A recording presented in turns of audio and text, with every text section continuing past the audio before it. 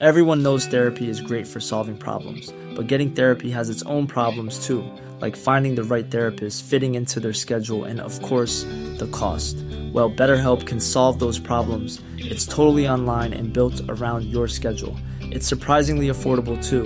Connect with a credentialed therapist by phone, video, or online chat, all from the comfort of your home. Visit BetterHelp.com to learn more and save 10% on your first month. That's BetterHelp, H-E-L-P. Millions of people have lost weight with personalized plans from Noom. Like Evan, who can't stand salads and still lost 50 pounds. Salads generally for most people are the easy button, right? For me, that wasn't an option. I never really was a salad guy. That's just not who I am. But Noom worked for me. Get your personalized plan today at Noom.com. Real Noom user compensated to provide their story. In 4 weeks, the typical Noom user can expect to lose 1 to 2 pounds per week. Individual results may vary. Hiring for your small business? If you're not looking for professionals on LinkedIn, you're looking in the wrong place. That's like looking for your car keys in a fish tank. LinkedIn helps you hire professionals you can't find anywhere else, even those who aren't actively searching for a new job but might be open to the perfect role. In a given month, over 70% of LinkedIn users don't even visit other leading job sites. So start looking in the right place. With LinkedIn, you can hire professionals like a professional. Post your free job on linkedin.com/people today.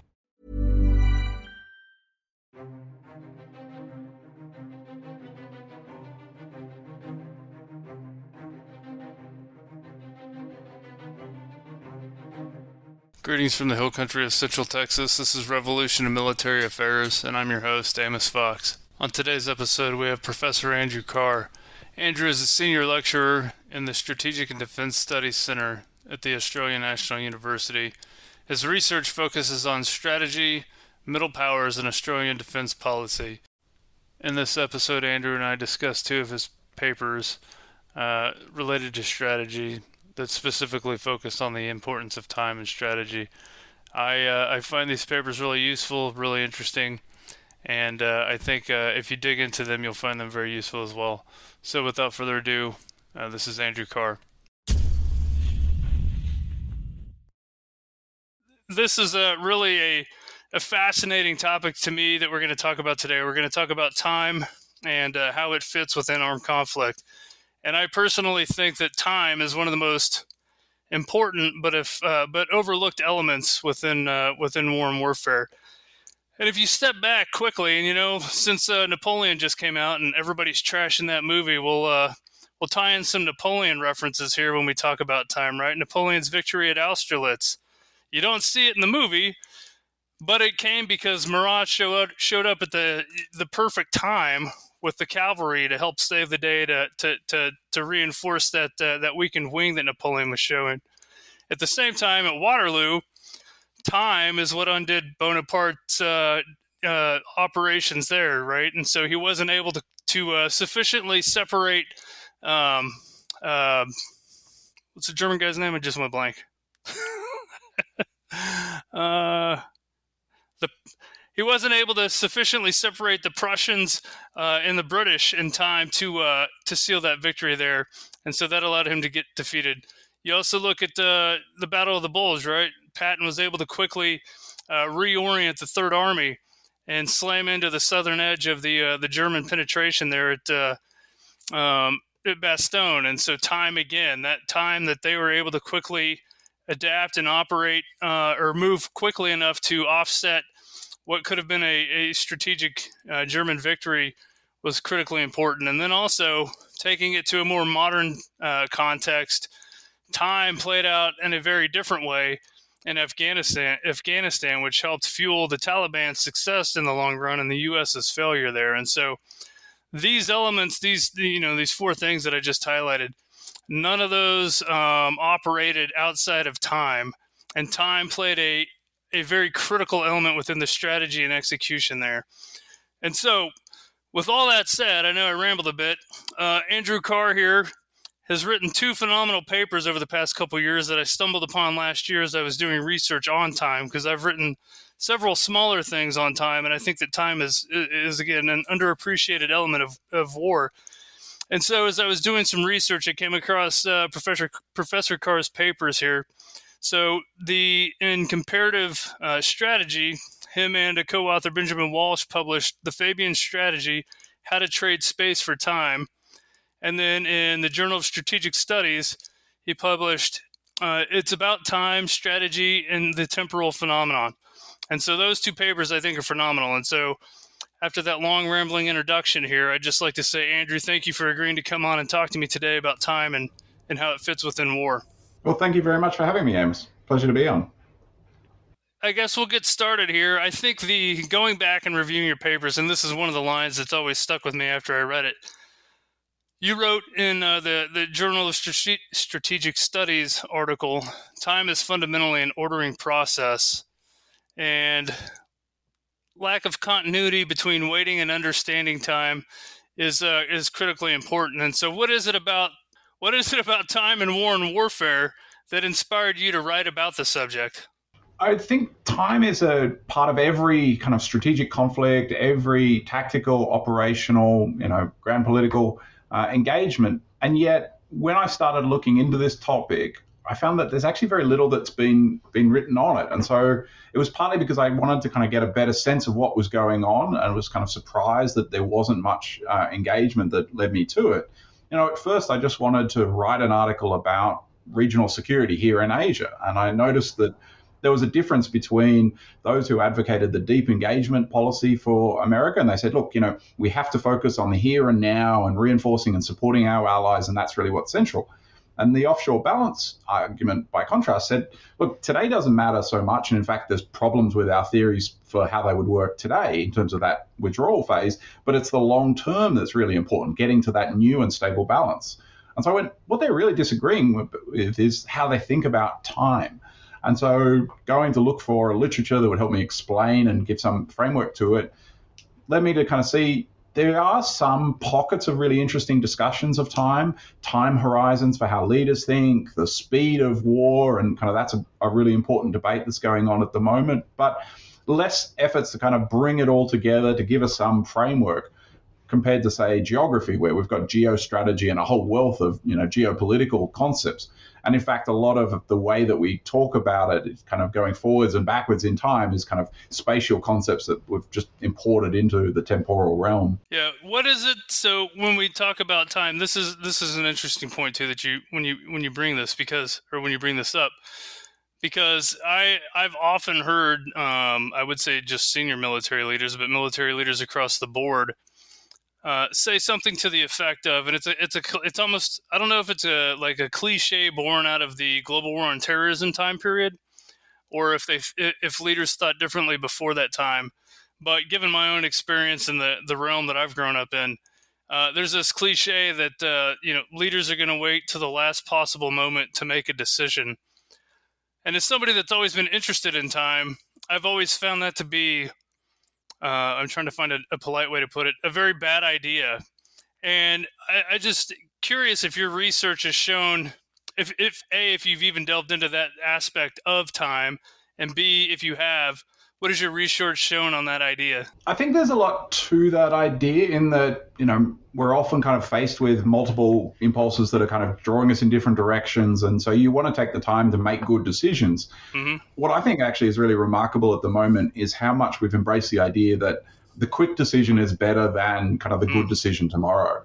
And at a tactical level, that makes great sense. But we're increasingly talking in operational, even higher kind of strategic senses, as if that's still the kind of determinate kind of way of thinking about time, that, time is this finite resource and whoever can use the less of it will win or get the greatest advantage. That's really the way you dominate time. A lot of the discussion about AI and hypersonic missiles is based on, well, they go quicker, they move faster, therefore they will give a immediate, obvious, an unquestioned temporal advantage.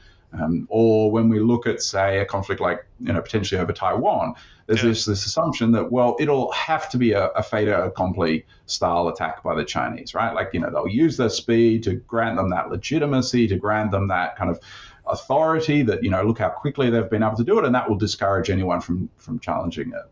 And I think there's real problems with that assumption that, we just spend time, and if you can spend less of it than your adversary, then you have the opportunity and the advantage, particularly at that higher strategic level.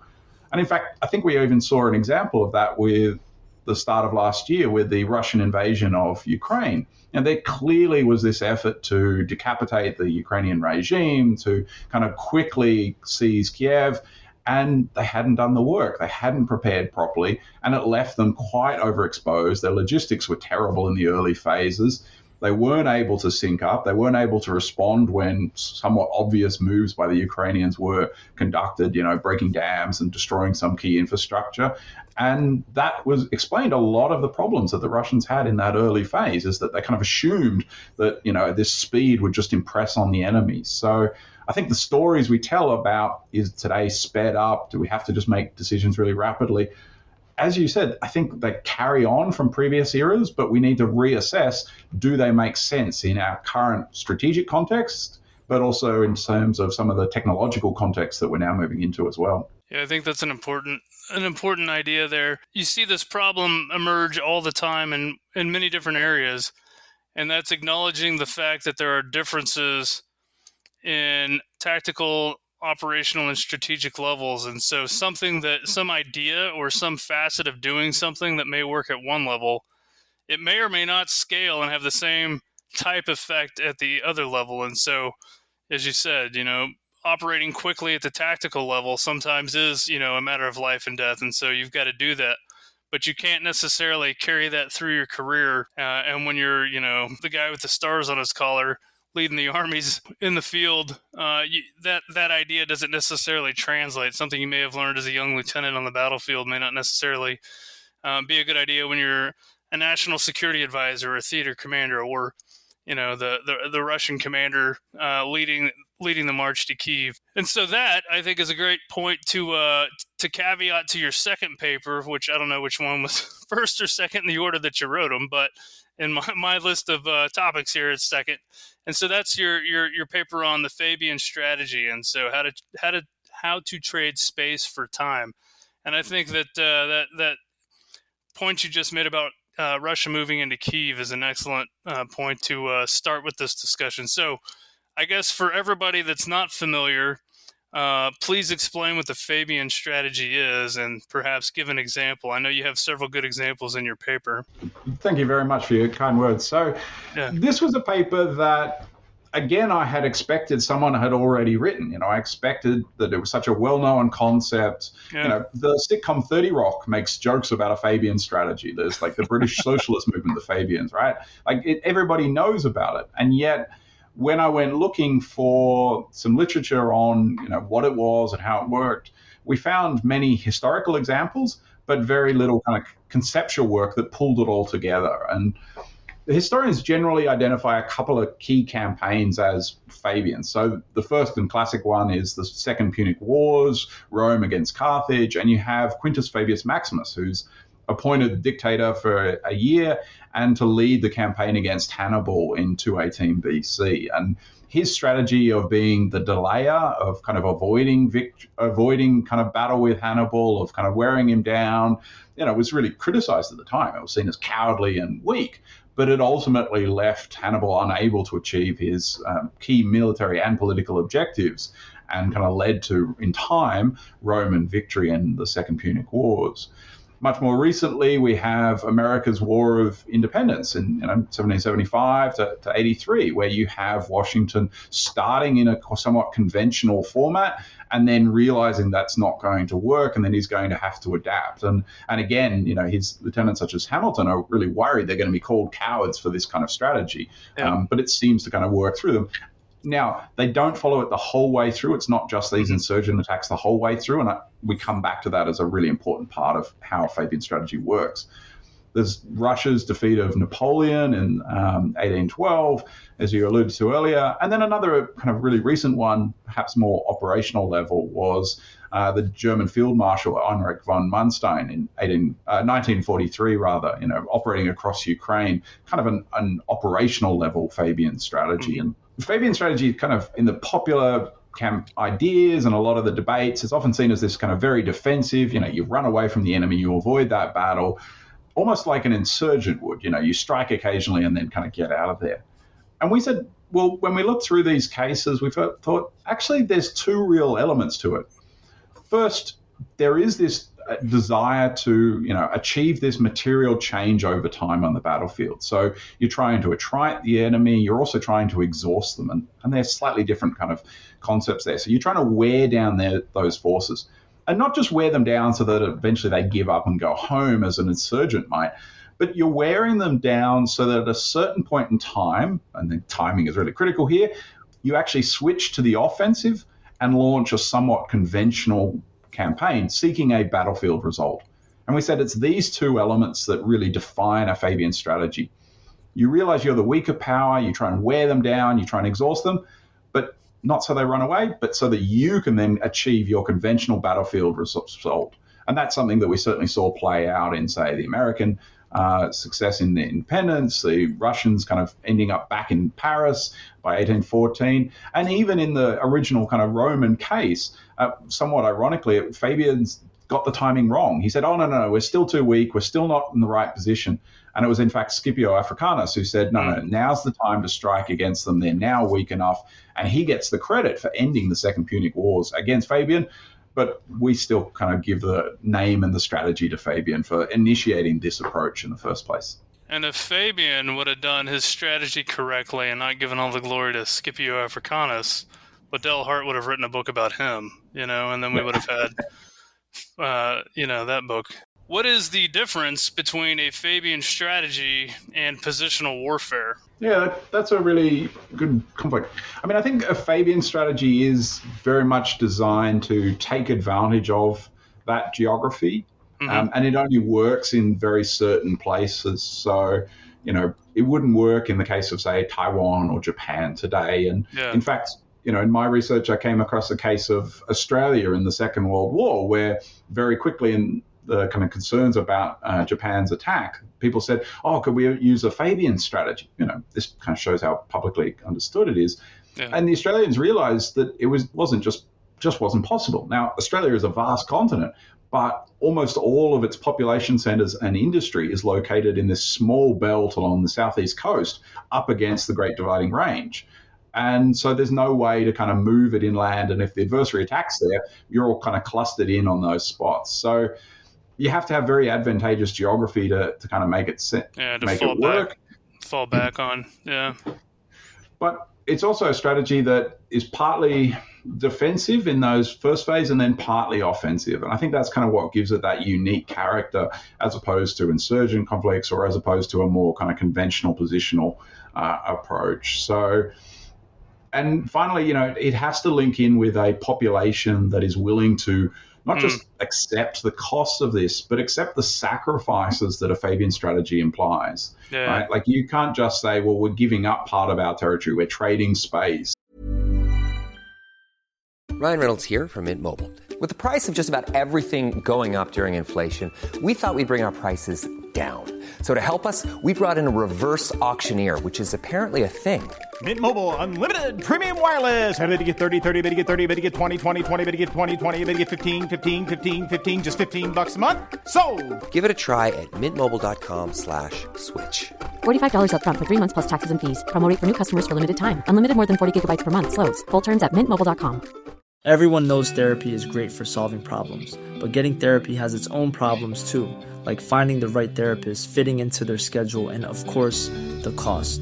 Well, BetterHelp can solve those problems. It's totally online and built around your schedule. It's surprisingly affordable too.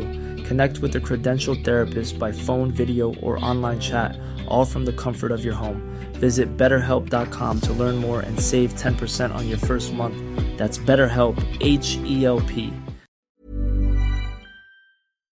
We're burning you actually Moscow. Have to sacrifice that space, right?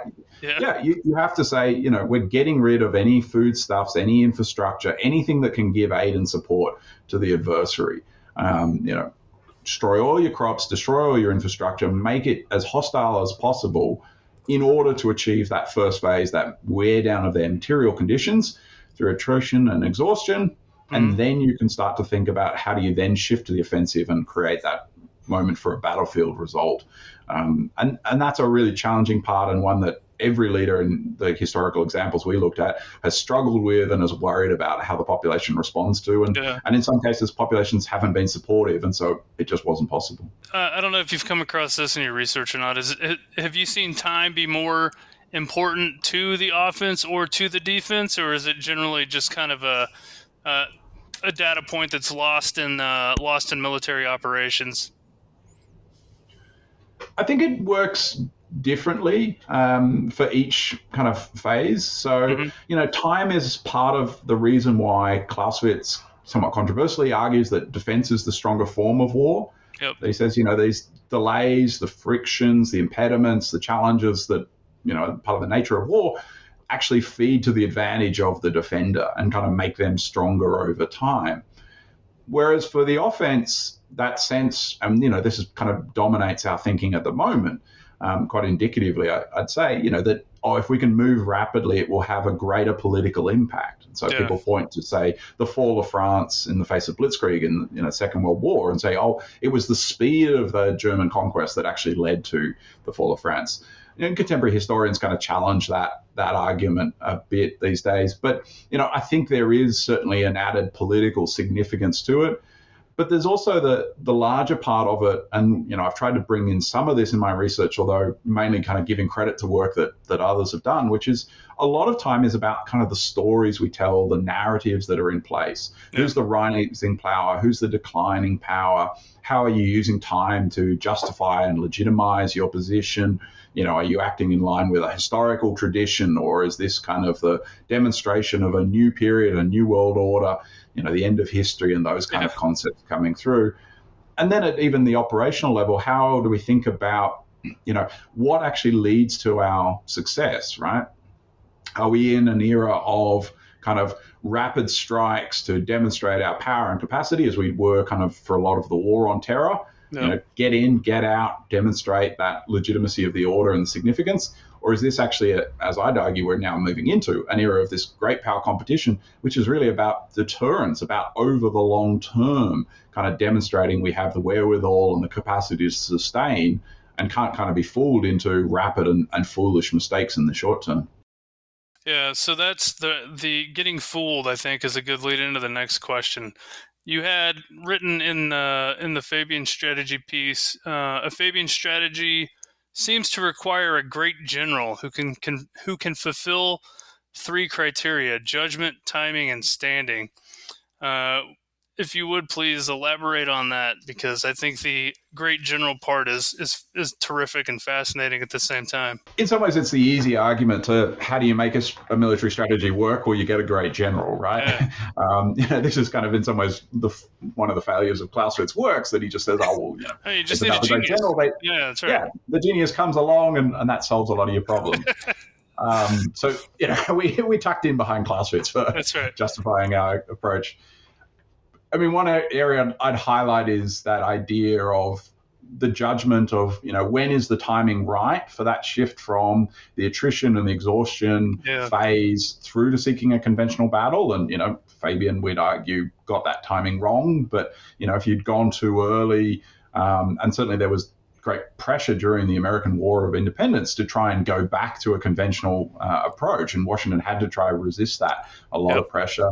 We highlighted the way that you would be seen as a coward for avoiding battle, and that's certainly a challenge. And, modern militaries today, particularly in the West, there is that concern with, we don't want to just have a defensive approach. We don't want to just have a reactive approach, as they often see defensive strategies. And so there's that desire to be on the offense, and that impedes kind of thinking clearly about a Fabian strategy. And finally, that idea of, can you actually sacrifice territory? And that means that a general who really has that understanding of the polity, of the people and what they will accept. And, an example that kind of stood out to me going into this year was the Ukrainian leadership kind of insisting on trying to hold Bakhmut. And they believed that it was worth the cost of the lives and the equipment, rather than being seen to give up the territory. Now, that's perfectly legitimate. I'm not questioning their choice of it. But I think it shows just how hard it is for a contemporary leadership to be able to say, well, we're going to voluntarily sacrifice that, even when it's being attacked, even when we're really losing the struggle to try and hold it, because we think we want to sustain our resources, sustain our people, and that we can kind of trade off that space and kind of build up another way or use that later on. And I think that's just kind of embodies just how difficult these kind of choices are, because you're having to say, well, it's not just trading artificial space or abstract space. It's no, this village and those people, sorry, we have to burn your house and everything you have. Yep. Hopefully one day we can win. So that question of standing and the authority to make it work is pretty rare, and will require the whole population to buy in. And I think that's a real question for modern day militaries. Will you ever get that kind of buy-in outside of existential conflicts?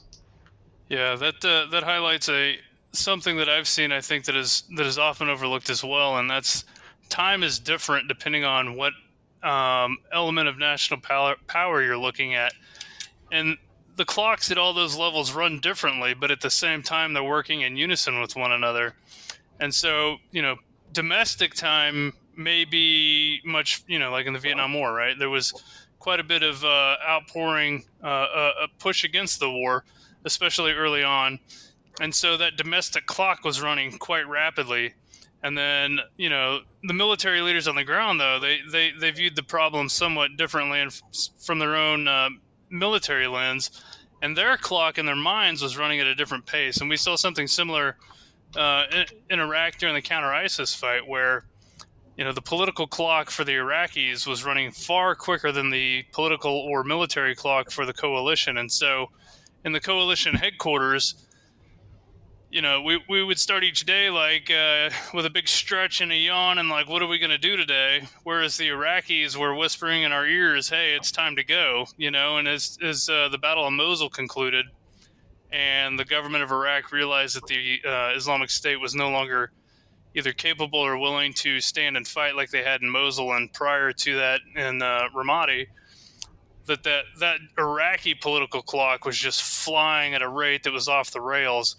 And so I think that's just something that across the board at whatever whatever element you're working within, whether it's, your domestic audience, or the political audience, or your military audience, everybody's clocks are running at a different speed. And I think that's one way that you can, whoever the you is in that situation, you can misjudge and misplay your hand when it comes to balancing time as it relates to a conflict. I think that's just about it. Is there any other comments on time? Any other points on time? There was your articles are phenomenal, and it was just there's too much. There's too much to talk about all of it at once. So, is there anything that we missed in our discussion that you'd like to hit on before we close out? Well, thank you very much for very generous comments. I really appreciate that, and I really want to kind of reinforce and support what you've just said about people operating at different times, even within kind of alliances and coalitions. Time is not the same for everyone. How we value it is not the same for everyone. It's tied to our broader political ideals, our values, and that's kind of the part that really needs to be understood. I think a lot of the debate about time at the tactical level, they're right that, it's speeding up and computers and different systems will have a significance, but we can't just see it at that physical level.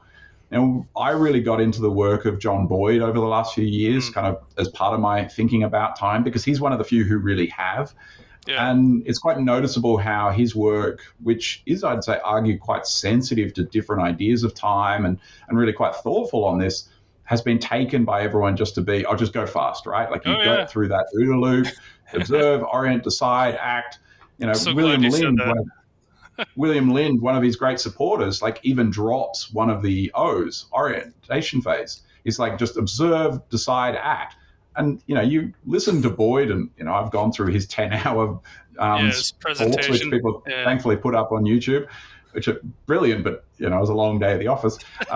But you go through it, and Boyd's no, this is orientation is the most important phase, and it's the slowest one, because you're actually trying to work out what exactly is going on. How do you understand, how do you relate to the adversary and their choices? So, I think we really do need to pay a lot of attention to that. And if I can end on this point, I think a lot of the ideas and a lot of the focus on speed and, the value of new technology in this way, I think is somewhat of a holdover from what happened in the war on terror, right? Like in the late Cold War period, going into the war on terror, the general idea of a lot of US and Western strategy, whether it's the joint operational access concept, multi-domain maneuver, these kind of ideas, is you open a window in the adversary's defensive capabilities, penetrate at high speed, achieve some objective, and then you get out. Right? Yeah. And that made great sense when the US has this material technological superiority dealing with kind of lower level significant conflicts. But I don't think that works when we're under a mature precision strike regimes, particularly what we're seeing here with China in Asia. And you're starting to see the evolution, the Marine Corps in the US, the Royal Marines in the UK, Australia's Army is kind of starting to think about, well, how might you actually kind of live within adversary's kind of weapon engagement zone? How do you have this kind of long-term deterrence effort where you're not going to be able to just kind of penetrate and then get out? You might have to kind of operate within this for a enduring period. You might still try and do that for parts of the fleet, but, the Marine stand-in forces is this idea that we're actually going to have to kind of operate in a very different way. And then, the technological and industrial basis that enables you to sustain these long, grinding, attritional conflicts that the US-China go to war, it's a decade conflict potentially.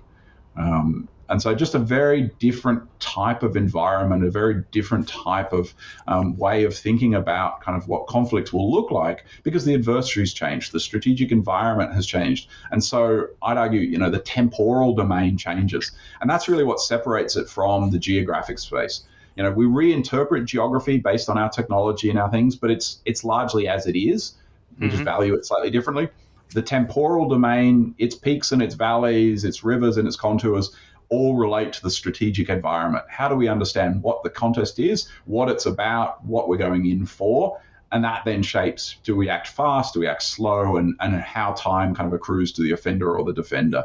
And so that's kind of needs to be rethought in each era. And I worry that we've been kind of smuggling in a lot of ideas that worked quite well in the kind of war on terror phase, and they're still at work in a lot of our thinking today as we kind of enter this new, potentially great power conflict phase. Yeah, I think that that also, to me, brings up a couple of ideas as well. And so some of that is, force design. We've built these formations that are, I'm using the royal we, Western forces generally, I would say, are built with very thin margins under the maybe even unspoken assumption that wars are going to be quick and easy, not easy necessarily, but quick, right? We're going to be able to go in and do exactly what you said, strike, penetrate, get in, get out, and that'll be that. And so there's significant force design considerations that have to be taken into effect when we think about time, and if we're thinking about time correctly. And then as part of that too, material considerations and weapon system considerations, because again, as you said, in this potential scenario with China, you're not gonna be able to get by with very small formations that can't take a punch and continue fighting, right? Because then you talk about time. If you get a formation bogged down because it's got insufficient combat power to take a punch and continue moving and continue fighting, that's gonna eat into your own time. And so we have to think about force. I don't know even what the right term is, depth, right? So larger formations, not smaller formations necessarily, but then also formations that can be sequenced in over time as you get into this long, drawn-out conflict. And so those are some of the things, based off your last comment there, that I think are important considerations. And I think that we would all learn a little bit more about how to think strategically if we all got a copy of those two papers that you published. So I'm going to put those in the show notes, so hopefully folks go in there and download those and spend some time thinking about time, because I think they're very, very important. So with that, we're wrapping up here. Is there anything that you're working on now that you'd like to tell us about? Anything you'd like to share? Being brought in on an interesting project here in Australia where we're looking at a history of our defense white papers and trying to work out how you do strategic guidance properly and restore some of that corporate memory. And I find it remarkable that for all that we pay attention to, the big national defense strategies and those kind of big guidance papers, there's actually a very small literature on them. It's part of a broader problem that we don't actually have much defense studies. So that's a project that's occupying my time, and it's one where we're trying to kind of work out, how do you actually set up structures for analyzing but also creating guidance and especially kind of public guidance that can help the kind of wider citizens understand what's going on and the kind of costs and challenges they're going to need to engage with. So that's a multi-year project, but it's a fascinating kind of look behind the scenes at how defense planning actually operates. Well, if any of that becomes open source and published, feel free to send me the information too, and I'll put that in the show notes so that whoever listens to this down the road, that'll be there as well that they can look at. So with that, Andrew, thank you very much for your time. It's been a delightful conversation, and I'm not kidding. Absolutely love those papers. They had me totally nerding out and digging out my Robert Leonard Fighting by Minutes book to cross-reference a bunch of stuff you were saying. So thank you very much for your time. Well, thank you, Amos. Pleasure to chat with you.